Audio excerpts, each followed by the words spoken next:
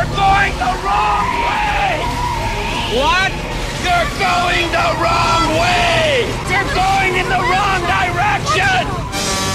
I know! I'm trying to do something about it. I'm trying. I really am.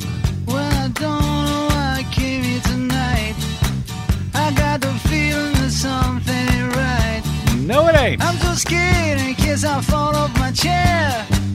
And I'm wondering how I'll get down the stairs. Clowns to the left of me, jokers to the right. Here I am, stuck in the middle with you. Yes, I am. From Pacifica Radio in Los Angeles, this is the BradCast, as heard on KPFK 90.7 FM in LA, 98.7 in Santa Barbara, 93.7 in San Diego, 99.5 FM in Ridgecrest and China Lake. Also in Red Bluff and Redding, California on KFOI, Round Mountains KKRN, and Eureka's KGOE. Up in Oregon on the Central Coast on KYAQ, Cottage Grove's KSO, Eugene's KEPW, in Lancaster, Pennsylvania on WLRI, Maui, Hawaii's KAKU, Columbus, Ohio's WGRN, Palinville, New York's WLPP, Rochester, New York's WRFZ, down in New Orleans on WHIV, out in Gallup, New Mexico on KNIZ, Concord, New Hampshire's WNHN, Fayetteville, Arkansas's KPSQ, in Seattle on KODX, Janesville, Wisconsin's WADR, and Minneapolis, St. Paul's AM 950 KTNF. We also stream coast to coast and around the globe every day on the internets on the Progressive Voices channel, Netroots Radio, Radio for Humans, FYI Nation, NicoleSandler.com, Radio Free Brooklyn, Workforce Rising, No Lies Radio, Verdant Square Radio, Detour Talk, and all your favorite podcast sites blanketing planet Earth 5 days a week. I'm Brad Friedman, your friendly investigative blogger, journalist, troublemaker, muckraker, and all-around swell fellow. Says me from bradblog.com. Thank you very much for joining us today. Do you have internet in there, Desi Doyen? Do you have some internet? I think I do. It appears that I do. I'm sorry that you don't. I'm flying blind today. I have no idea what's going on. I'm going. It's a blessing. You're right. It might be.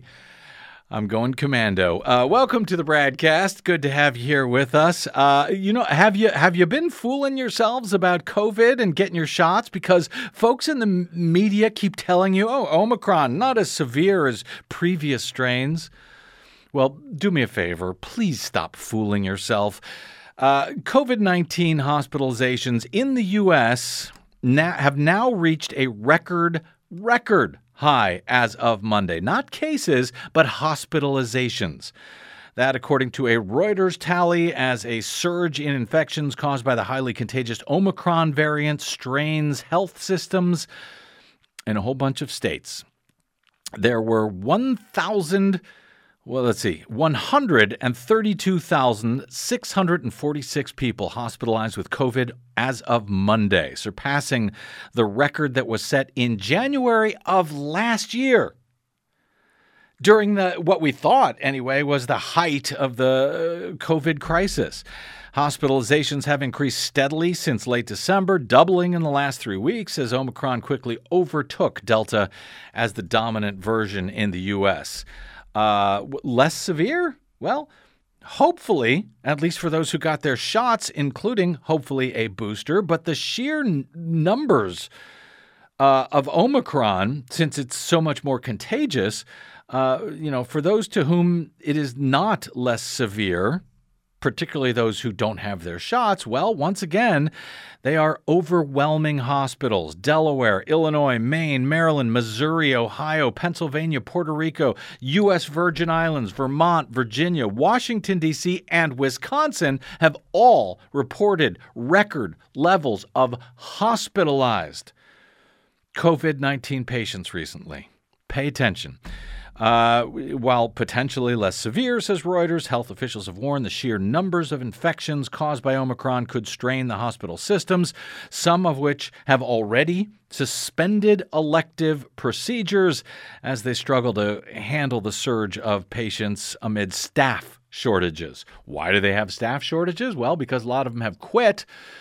After 2 years of this madness, in other cases, their staff are also sick. Yeah, and just to be clear, the idea of some cases being elective surgery, things that are elective surgery that are being put off are people with brain tumors, for example.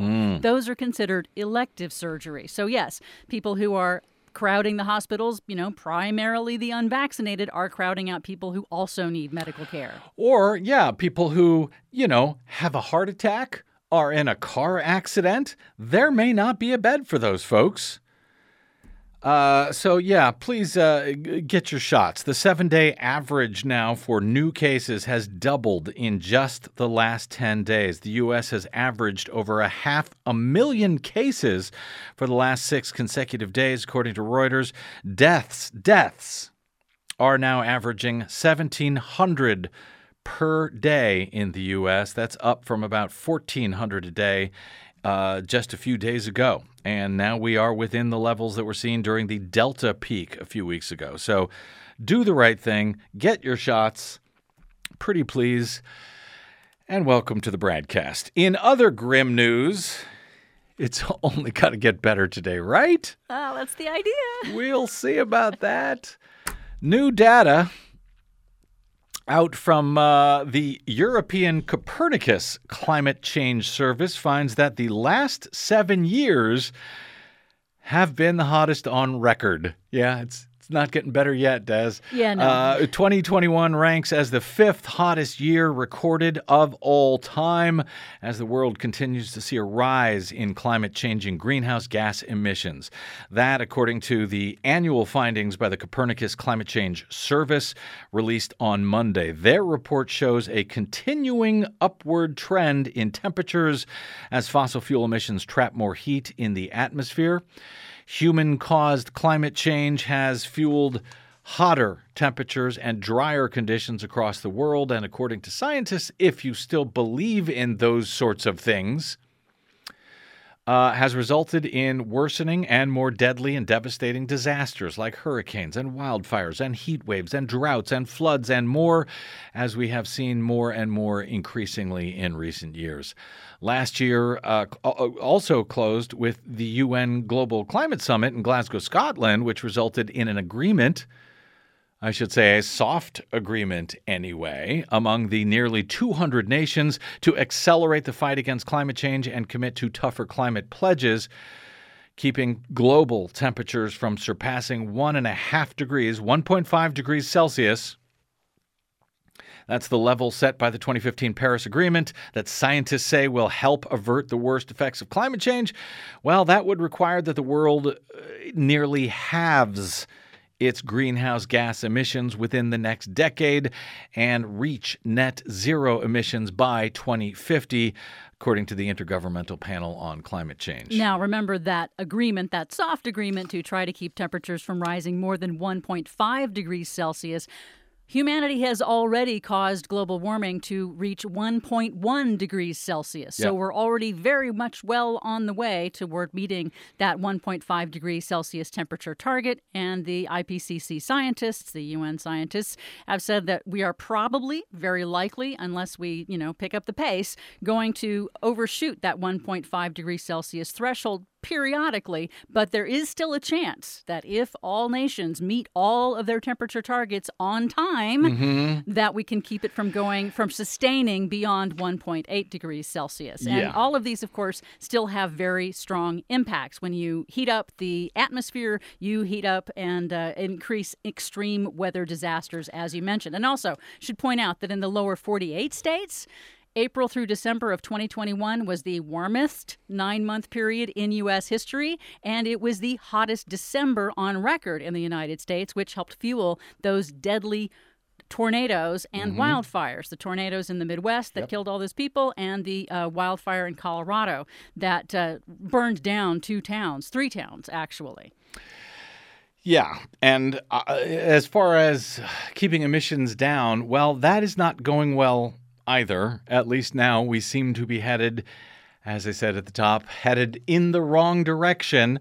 America's greenhouse gas emissions from energy and industry rose 6.2% in 2021 as the economy began recovering from pandemic lows and the nation's coal plants roared back to life. That, according to a preliminary estimate published on Monday by the Rhodium Group.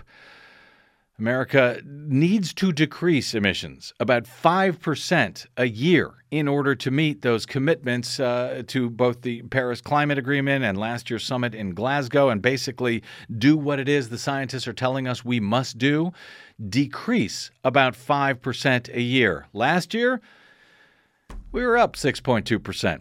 The 2021 rebound was not a complete surprise. However, the nation's emissions had plummeted more than 10% back in 2020. That's the largest one-year drop on record, and it was visible and awesome.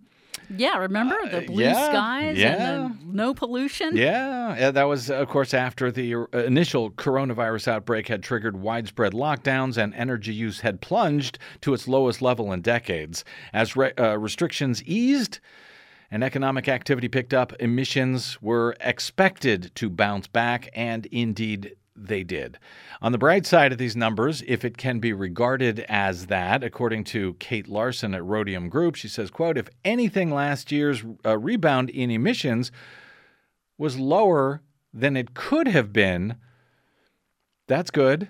But she says that's because the pandemic is still causing disruptions. Yeah, and definitely a pandemic is not the recommended way to reduce your emissions. No, but it works. Well, it worked for a short time. And, part of the good news is that renewable energy in 2021 hit a 20% share of U.S. electricity generation. Mm-hmm. And that is great. However, it was overtaken by the comeback of coal and coal for electricity generation. And that, the increase in coal was triggered by higher natural gas prices. And that was triggered because the U.S. in December became the world's #1 exporter of liquefied natural gas. So higher natural gas prices are happening now in the U.S. because U.S. consumers have to compete with the global market now. And in turn, it's a vicious cycle. The prices of natural gas go up, so coal suddenly, which had been the most expensive, suddenly it becomes a bit more cost competitive. And so they start firing up the old coal plants again. So we get more pollution and more emissions. The uptick in emissions has underscored the challenges that President Biden faces in his quest to shift the nation away from oil and gas and coal and help avert a drastic rise in global temperatures. Biden has set a goal of slashing the nation's greenhouse gas emissions at least 50% below 2005 levels by 2030. That's roughly the pace that scientists says everyone in the world needs to follow to keep the Earth from warming more than 1.5 degrees Celsius above pre-industrial levels and minimize the risk of catastrophic effects. After last year's rebound, U.S. emissions are now just 17.4% below 2005 levels. Remember, we need to get to 50%. Several recent studies have found that the U.S. is likely to fall far short of achieving Biden's climate goals without major new policies to speed up the transition to wind and solar and other clean energy. Whether Biden can enact these policies, well, that is now thanks in no small part, yet again, thanks to West Virginia's Senator and Lord of Democracy, Joe Manchin. That's a major question. His Build Back Better Act, which contains $555 billion in spending and tax incentives for renewable power and electric cars and other climate programs, by far the largest investment in tackling climate change in history. That bill remains in limbo right now on Capitol Hill. Manchin, a crucial Democratic swing vote, has so far balked at supporting the legislation, though Democrats are expected to try again this year. Recent analysis led by researchers at Princeton found that the bill, if it is passed in its current form, in fact, it could potentially get the U.S. most of the way to that climate goal by tripling or quadrupling the pace of wind and solar power installations, accelerating electric vehicle sales, and spurring utilities to retire more coal plants over the next decade. But Of course, as the old Upton Sinclair quote goes, it is difficult to get a man to understand something when his salary depends on his not understanding it. And yes, we're talking to you, Joe Manchin. His much bigger paycheck, frankly, comes from not from his taxpayer Senate salary, but from his family's coal services business. So this is likely to continue to be a very tough fight, even as Manchin also seems to oppose all sorts of other elements of the Build Back Better bill, including the very progressive, transformative expansions of health care and child care, education, elder care, and much more, all supported by pretty much the entirety of the Democratic caucus in both houses of Congress and the White House. But with Build Back Better stalled for now, this week, in advance of next week's Martin Luther King Day holiday, Democrats are pivoting back, for the moment anyway, to voting rights and election protection as the Republicans' authoritarian assault on American democracy itself continues unabated in the states following last year's attempt by Trump and his cronies to steal the 2020 presidential election. That, too, election reform, is still being blocked by Joe Manchin, even though he claims to support election and voting rights reforms. All the while, the January 6th committee and hopefully the Department of Justice are working on accountability for not just the dupes who were hoaxed into believing that the election was stolen in 2020.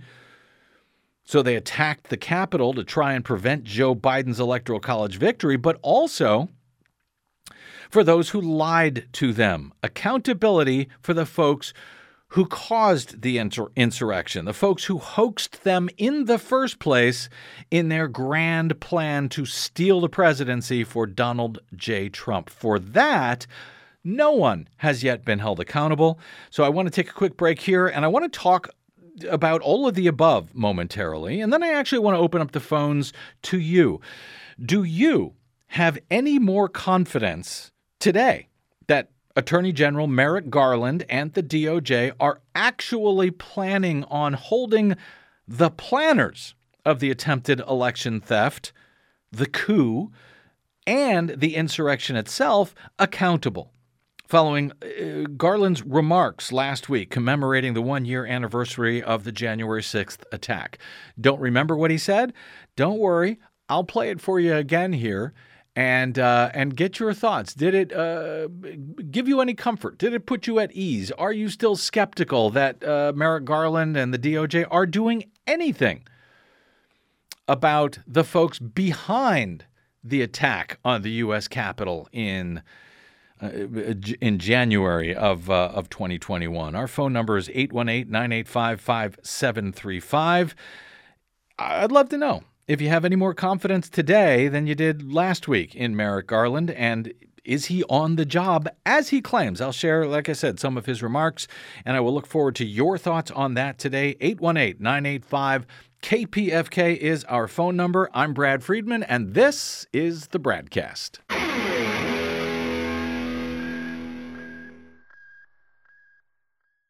What the public hears on the public airwaves matters. Please help us stay on your public airwaves by going to bradblog.com/donate to help keep us going. That's bradblog.com/donate. And thanks. Pressure pushing down on me, pressing down on you. No man has fallen under pressure. Yeah. You know who's under pressure right now? Merrick Garland. He's under a lot of it, and as well he should be. Welcome back to the BradCast. Brad Friedman from bradblog.com. With the Build Back Better bill stalled in the U.S. Senate for the moment, thanks Joe Manchin, Democrats in Congress are pivoting back to voting rights and election protection this week in advance of next year's Martin Luther King Day holiday. And in my opinion, not a moment too soon. Whether they have the votes to do what needs to be done, well, to reform the filibuster in some way to allow for the passage of several key bills, that remains to be seen. Democrats, according to AP on Monday, are mounting an impassioned bid to overhaul Senate rules that stand in the way of their sweeping voting legislation, arguing dark forces unleashed by Donald Trump's falsehoods about the 2020 election in his attempt to steal it. AP, you could have noted that. That all of this demands an extraordinary response, say Democrats. In fiery speeches and interviews, President Biden and top congressional Democrats have seized on the one-year anniversary of the January 6th insurrection as a reason to advance their long-stalled voting, ethics, and elections package. Senate Republicans warn that any rules changes will haunt Democrats someday under a GOP majority. Well, guess what? They should haunt the Democrats already. Because what did Mitch McConnell do as soon as he took over the majority under Donald Trump back in 2017? Well, they did away with the filibuster. They reformed the filibuster to allow for a simple majority to seat members of the U.S. Supreme Court for life, the highest court in the land. So Republicans are already going to change the filibuster if they feel like it. It doesn't matter what Democrats do. So, hey, Democrats, do the right thing. Pass voting rights reform and do it now. Trump's false claims of a stolen election not only incited the mob that stormed the Capitol, his unrelenting campaign of disinformation also sparked a GOP effort to pass new state laws that have made it much more difficult to vote, while in some cases rendering the administration of elections themselves susceptible to political influence and subversion and reversal and out theft under the pretenses of lawful election reform. Democrats' various voting legislation proposals include the Freedom to Vote Act, which would be, frankly, revolutionary, and the John Lewis Voting Rights Advancement Act. They would both usher in the biggest overhaul of U.S. elections in a generation, striking down hurdles to voting enacted in the name of so-called election security by Republicans, reducing the obscene influence of big money in politics for both parties, by the way, and ending partisan gerrymandering in all 50 states by limiting partisan influence over the drawing of congressional districts. The package would create national election standards for early voting and vote-by-mail accessibility that would override the state-level GOP laws that are meant to suppress the votes of certain types of voters. It would also restore the ability of the Justice Department to police election laws in states with a history of discrimination, as Attorney General Merrick Garland called for once again last week during his speech at the DOJ commemorating the first anniversary of Donald Trump's January 6 attack on the U.S. Capitol in hopes of blocking congressional certification of Joe Biden's Electoral College victory, as Trump and his MAGA mob blatantly tried to steal the presidential election in a broad and intricately planned, if failed, scheme. Many Democrats say the moment has come to act decisively in what they view as the civil rights fight of the era. Changing Senate rules in 2022 offers perhaps the last best chance to counteract Republicans' state-level push before the midterm elections, when Democrats' House majority and slim hold on the U.S. Senate, 50-50 Senate, could likely be wiped out. Yet what actions they will take, well, that remains highly uncertain at this hour. It depends on the often elusive support of Joe Manchin of West Virginia. Key Democrats have been meeting with him for weeks, brainstorming options that he might find acceptable, while also enlisting outside allies to lobby for his support. He claims to support the voting rights reform measures. As a matter of fact, the Freedom to Vote Act is based on everything that Joe Manchin wanted in the election reform bill. That is 100% acceptable to Joe Manchin, he claims. He voted for it, but without 10 Republicans coming aboard, That legislation is still dead in the water. For now, AP reports Manchin has made no firm commitments. He has repeatedly said he will not support lowering the filibuster's 60-vote threshold for passing most legislation. That stance is shared by fellow Democratic obstructionist Kyrsten Sinema of Arizona. Until the threshold is lowered, enacting election legislation could prove difficult, if not impossible, according to AP. Leaning into the fight, Joe Biden is set to deliver a speech in Atlanta on Tuesday on voting rights, and Senate Majority Leader Chuck Schumer has added to the civil rights symbolism of all of this by setting the Martin Luther King Jr. holiday on January 17 as the deadline to either pass the voting legislation or consider revising the rules. The Senate is likely to hold a series of test votes this week intended to underscore Republican opposition to voting rights and democracy. The renewed focus on voting rights comes as much of Biden's agenda has now stalled out in Congress. Before Christmas, Manchin single-handedly halted the work on Biden's roughly $2 trillion package of social and environmental initiatives, delaying the bill, well, indefinitely for now. Republicans say invoking the January 6th insurrection is offensive. But of course they do.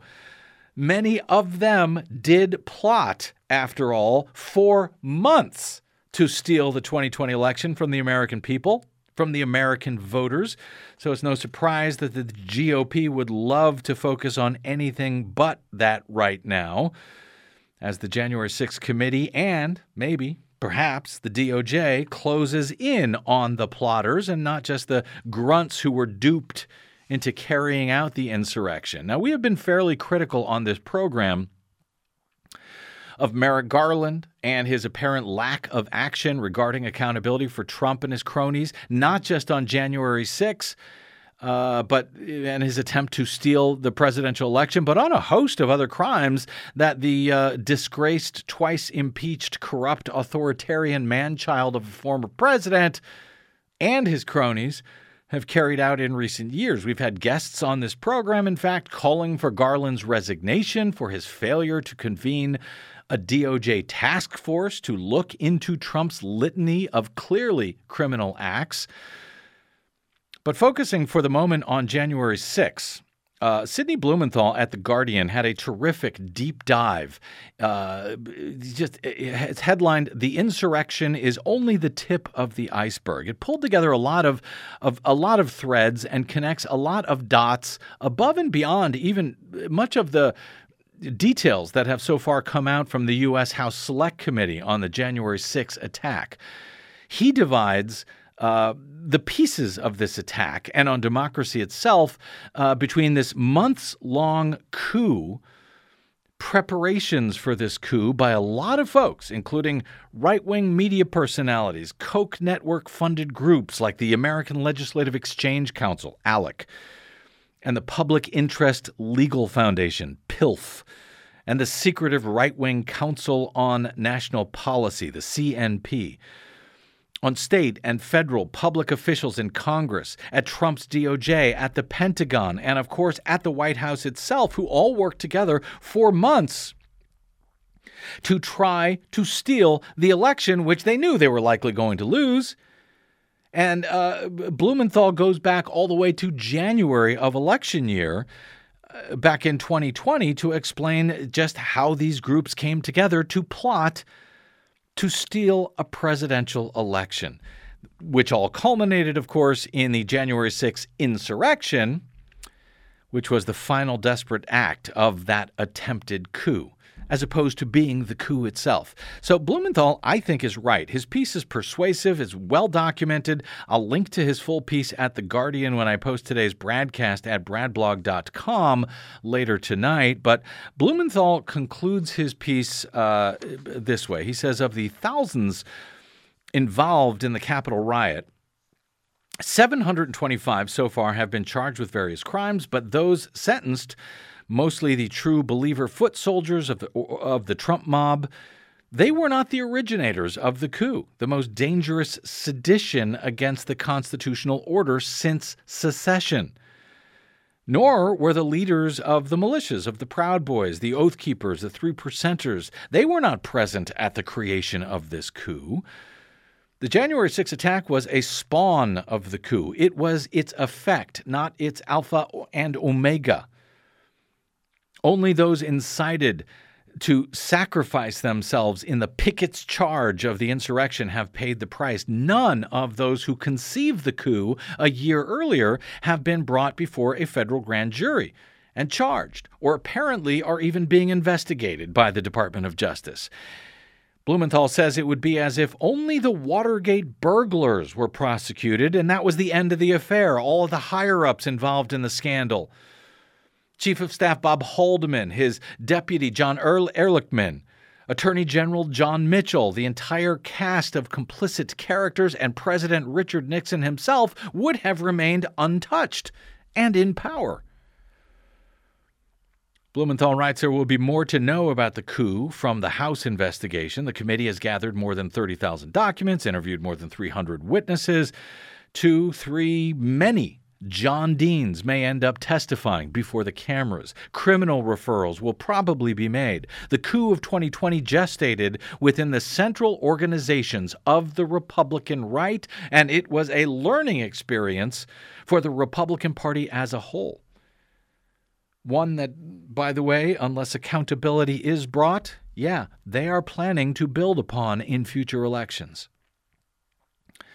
By December of last year, writes Blumenthal, Republicans had proposed 262 bills, quote, to politicize, criminalize, or interfere with the nonpartisan administration of elections, with 32 of those bills becoming laws in 17 different states. That, according to the nonprofit Protect Democracy Group.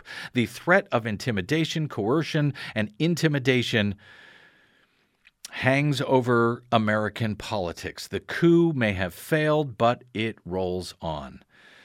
And it will continue to roll on, I would argue, until real accountability, criminal accountability, is brought to those who carried out this plot. Not just the grunts and the suckers and the dupes who were hoaxed into believing that the election was stolen, so that they would then, do Trump's physical dirty work at the Capitol for him, but the plotters who carried it out. So during the holidays, as Nicole Sandler was filling in for us on the BradCast between Christmas and New Year's, she interviewed our friend, a longtime independent investigative journalist, Marcy Wheeler of EmptyWheel.net. Marcy has followed the hundreds of cases that have been brought by the DOJ against the insurrectionists. She's covered them so far as closely as probably anyone in this country. She appears to be somewhat bullish on the strategy of the Department of Justice and Merrick Garland, much more bullish than I have been. If you haven't heard that interview in full, it was very detailed. She went into a lot of evidence, a lot of what's going on. You can download it, of course, for free at bradblog.com. But here's the central part of her argument, suggesting that those of us who are concerned that Garland and the DOJ are taking no action against the perpetrators of this broader coup, that, maybe we should hold our fire. While the January 6th committee is working from the top down, and the DOJ, she argues, as they should, are working from the bottom up. And the two of them, she suggests, are very close to ending up in the same place, looking at the same high-level people. Here's a few of Marcy Wheeler's remarks on that from her conversation with Nicole a week or two ago on the BradCast. That's where DOJ is at. And then you've got Jan 6, and they're kind of working from the top down, and they're really not that far apart. Understand that they are working from the crime scene. What January 6th committee, what Benny Thompson and Liz Cheney are discovering in their committee work, going from the top down, is really, really, really not that far apart from where DOJ is from the bottom up. Am I impatient with DOJ? No.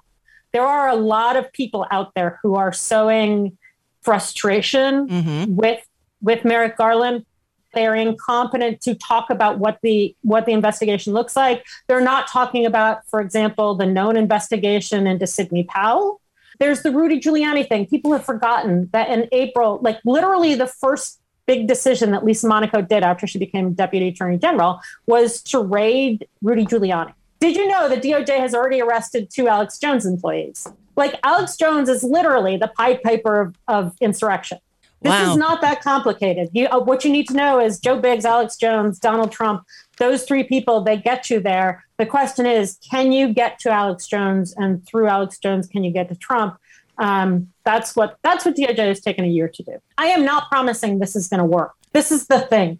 Due process takes a lot of time. And, at this point, we know of 3 or 4 people who are 1 degree away from who can cooperate against Trump associates who have already flipped. But it takes a lot of time. And so I can't promise it's going to work quickly enough. What I can say is people should not feel good or bad about the investigation. People should say, okay, I'm sufficiently confident that Garland isn't throwing the investigation that I can turn my attention elsewhere. People should focus their time on trying to beat back state-level attempts to shut down democracy. DOJ has arrested 700 people. Over 200 are charged with obstruction. There are 350 identified assault suspects who are at large. These people, there are people who were part of the attack who are still at large and are dangerous. And that's what people need to worry about, not that Merrick Garland is not doing everything he can do. It's that the scope of this is really... People should stop worrying about Merrick Garland. Start doing other things to try and save democracy. Well, that's Marcy Wheeler's argument. And frankly, she's hardly a Democratic hack or an apologist for anyone, to be honest. Hearing Marcy Wheeler actually made me feel a lot better about what Garland might be doing, at least in regard to January 6th. I appreciated that reminder that, Rudy Giuliani has been raided, and all of his material, his phones at his office, at his home, is all being gone through right now by the DOJ. Yes, and the Trump's lawyer, Sidney Powell, she's also under investigation for her participation in spreading election lies about the 2020 election. So, maybe, as Marcy says, due process takes time, and they have to make sure that they do lay out the evidentiary process to make sure that these prosecutions would hold should they bring them. And gosh, it would be nice if they would bring them. So I'm curious, does Marcy's comments make you feel any better about what is going on at the DOJ? 818-985-5735, 818-985-KPFK. I'd love to hear from you about that, because then Garland offered these comments last week at the DOJ during his remarks commemorating the 1-year anniversary of the deadly attempted insurrection. But that also gave me a little bit more confidence. I'm going to play just a short clip from that because I want to get to some of your calls. 818-985-KPFK. Here's Merrick Garland.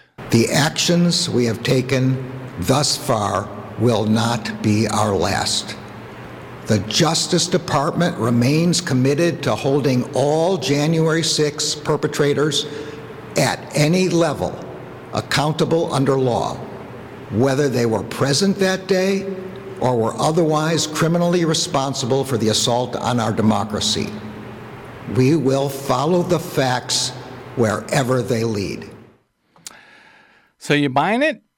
Did Garland's remarks there last week at the DOJ promising to follow the investigation wherever it leads, no matter how high, no matter if they were people who were there on January 6th at the Capitol or not? Did that give you any more confidence? 818-985-KPFK is our phone number.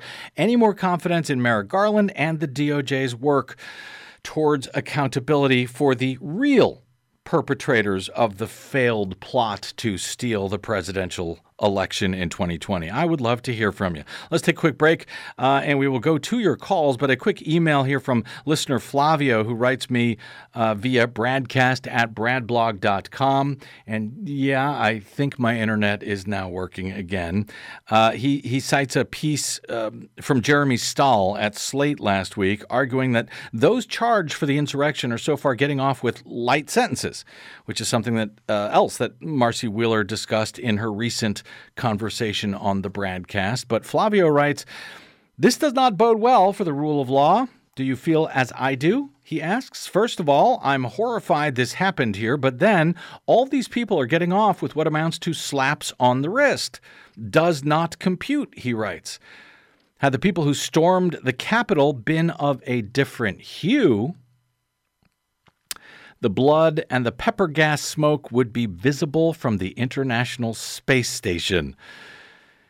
Yours, Flavio, and he adds, P.S. Merrick Garland's words ring hollow. So we'll chalk that up to someone who is one vote against feeling better after Garland's remarks. Still, perhaps because I need to be optimistic about something at this point, I actually do feel moderately better.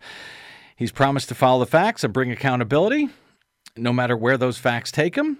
It's taking far too long for many of us, but as Marcy Wheeler argues, this is how long this stuff takes, especially with the largest such investigation by far in DOJ history. Your thoughts on all of that after this quick break. 818-985-5735. I'm Brad Friedman, and this is the BradCast.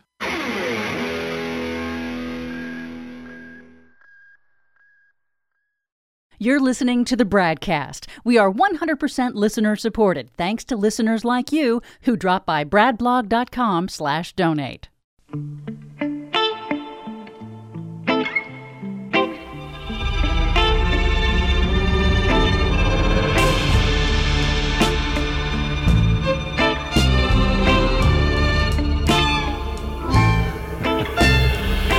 Welcome back. It's the BradCast. Where have we been? Welcome back to the BradCast. Brad Friedman from bradblog.com. Taking your calls on Merrick Garland. Do you feel better? Or are you kind of where we were before he came out and promised accountability for all of the January 6th insurrectionists, not just the ones who actually attacked the Capitol, but the ones who planned them, going up, in theory, as I hear his comments, as high as the president, the former president of the United States. 818-985-KPFK is our phone number, 818-985-5735. My internet is back on, so you can reach me also on the Twitters. I am the Brad Blog if you want to ring in there. But first, let's go to Gigi in Pasadena. Oh, Gigi, welcome back to the BradCast. Happy New Year's. Happy New Year's, darling, to you and Desi. Can you hear me okay? I can hear you just fine, Gigi. Oh, okay, because there was a little delay. So here, okay. You know me, I always try to, my idol is Morris from Long Beach, so I'm going to try to get it in and jump off. Okay. My vote is a negative, is no, and I'll tell you why. Yeah. Nobody seems to remember that when President Obama finally got, I guess, so desperate to seat someone on the Supreme Court, he told his people, go, talk to the Republicans and come back with a list of names of people that they would accept him putting President Obama seating on the court. Mr. Garland happened to be on the top of the list that the Republicans might accept. And we need to... What happened? Oh, no. We lost Gigi. We need to something, and she left it as a cliffhanger. I'm not sure why we lost her there just now on the phones, but I think she was against Merrick Garland. She was not confident that he was going to help us out here. Yes, is that your understanding? I believe that she was less than encouraged by anything that Garland has said, but hopefully she'll call back in real quick and get it. And I'm sorry about that, Gigi. I'm not sure what happened there because I was quite enjoying that call. Let's go to our old friend Roger in Minneapolis is also here. Hey, Roger, don't know if I've spoken to you since the New Year, so Happy New Year, my friend. Yes, Happy New Year to you and Desi and all. Brad, I have a definite feeling about Merrick Garland's overall performance. It does sound, and I tend to agree with Marcy that it does sound like a lot of avenues are being pursued. But here's the problem. Clearly, the way that these decisions are being made is taking political considerations into account. And because why do you say that? The Mueller indictment, is what it really is, should have been executed on a long time ago.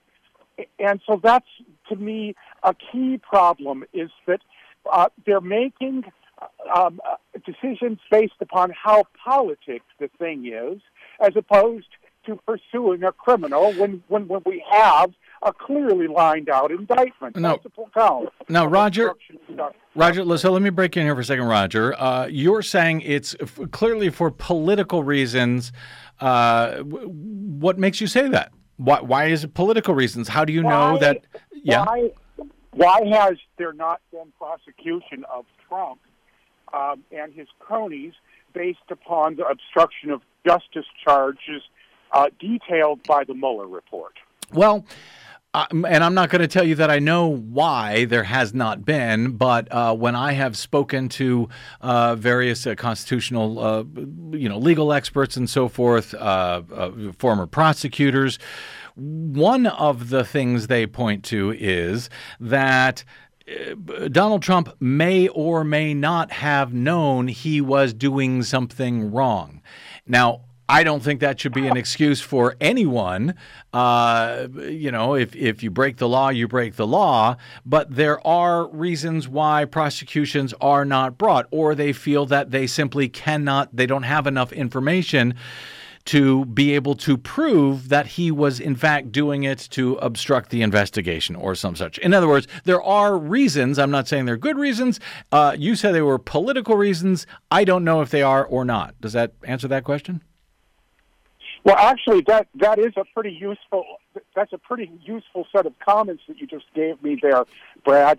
I would like to have confidence in Garland. I would like to, but I don't understand very well why we haven't seen prosecution based upon the Mueller report. I gotcha. I don't understand. Yeah, I don't understand why they threw Michael Cohen, Donald Trump's lawyer, in jail for a conspiracy that the prosecutor said was actually directed by Donald Trump, but the guy who directed it has faced no charges. I don't understand it either, Roger. Hey, a lot of folks want to get in. Good hearing from you, my friend.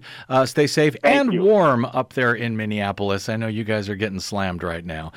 We did get Gigi back. Let her finish her thoughts here because I didn't want to mischaracterize what she had to say. Hey, Gigi, sorry we dropped you there. I don't know what happened, but basically, was I interpreting correctly that you were saying you do not have any more confidence now in Merrick Garland? Yes, you did. Can you hear me? I can, yeah. Okay, yes. And the reason, I don't know if you got it, is because, as I was saying, when President Obama wanted to have seat someone on the Supreme Court, and they weren't going to let him, he told his people, go over and find out who the Republicans will accept. Is there anyone that, because he wanted to have place at least someone on the Supreme Court, I guess. Yeah. And Merrick Garland was at the top of the list that the Republicans, would accept. Yeah. And that should be factored in when we talk about we can't forget those kinds of things. And the other issue is just what everyone's saying, though. Who in America up at that level ever goes to jail? It's always the low-hanging fruit that gets prosecuted, and it's true. But anyway, love you guys. I'll talk to you soon. All right. Because I know you have a lot of calls. Thanks, Gigi. Love you back. Appreciate your thoughts there. 818-985-KPFK.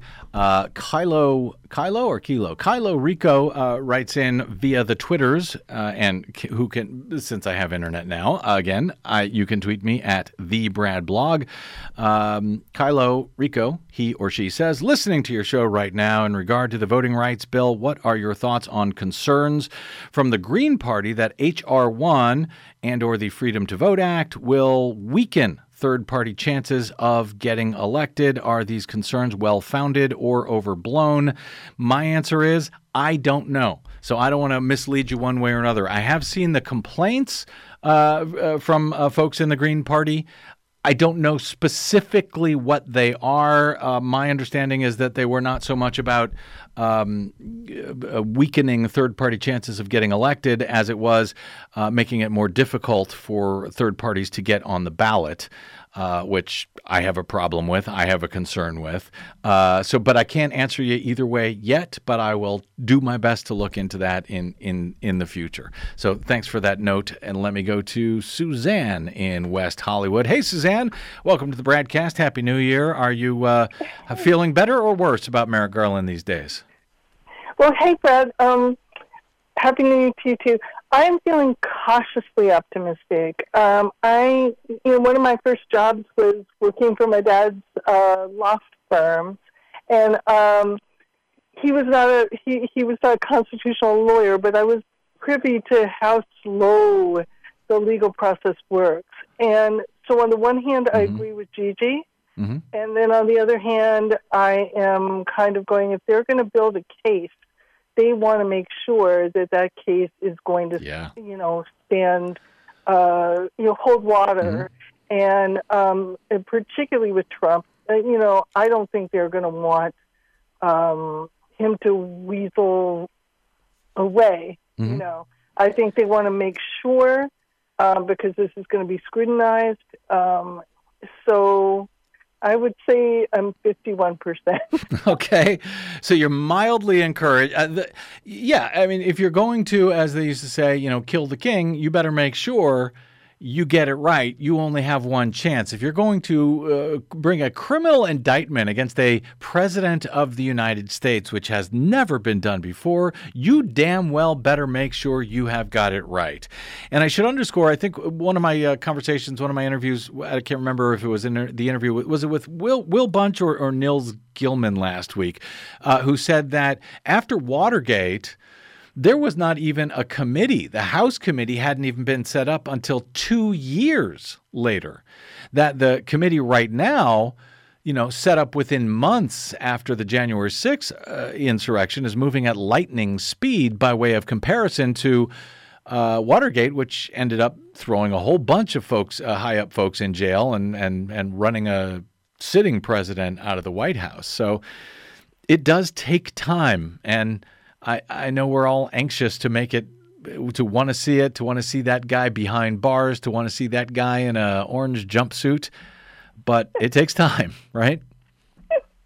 Yeah, I think if you really think about it, he's like a horror character that you think is dead, and he. I know, and he keeps coming back out of the grave. I know. Working on it, Suzanne. Thanks for that call. Good to hear from you. Happy New Year. All right, let me go to Harold in Santa Barbara. If I can learn how to use these phones, you'd think I'd know by now. Harold, welcome to the BradCast, sir. Hey, Brad, don't take this too hard. And I just learned a new word this year. I'm not happy about it. It's called love.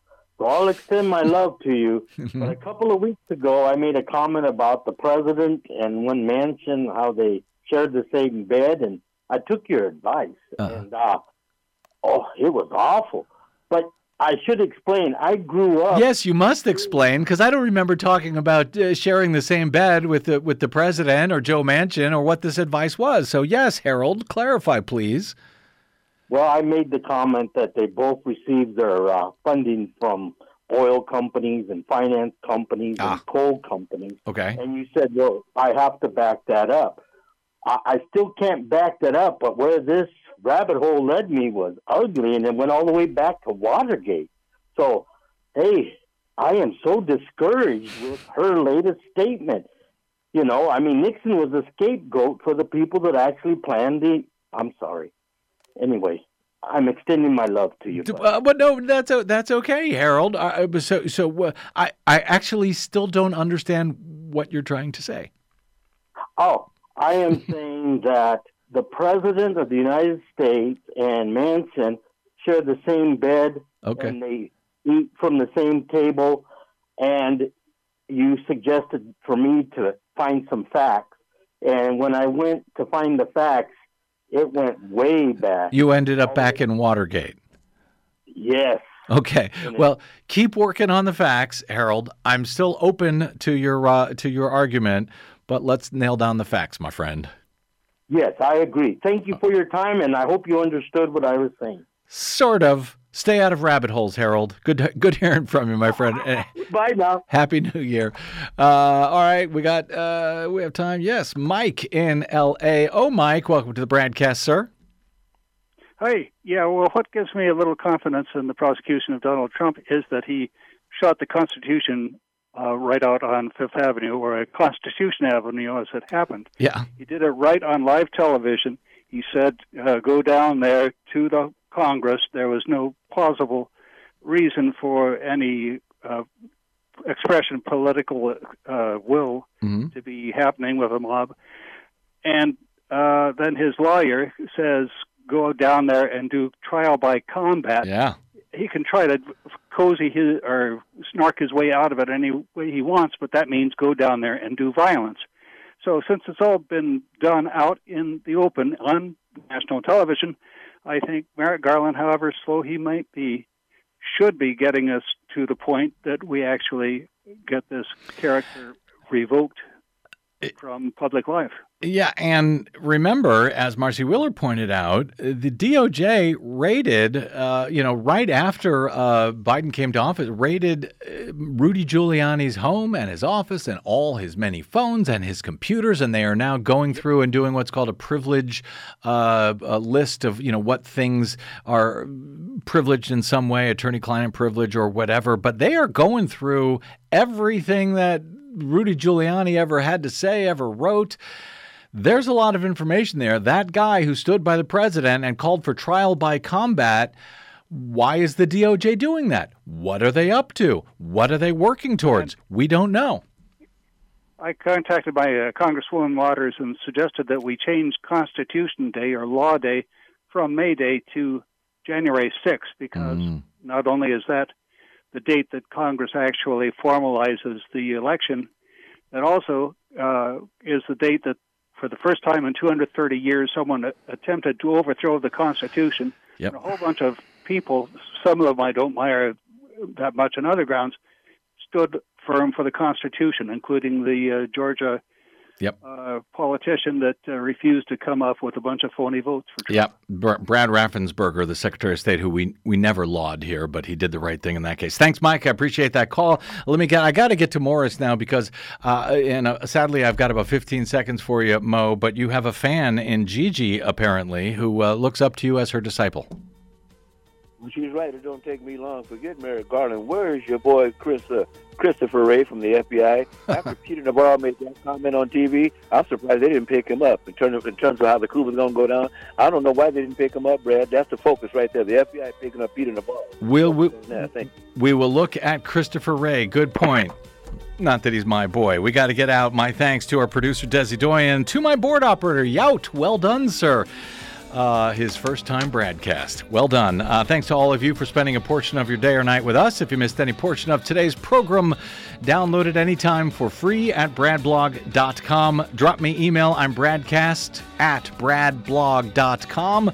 On the Facebooks and the Twitters, I am the Brad Blog. We will see you there. Until we see you here, hopefully tomorrow, I'm Brad Friedman. Good luck, world.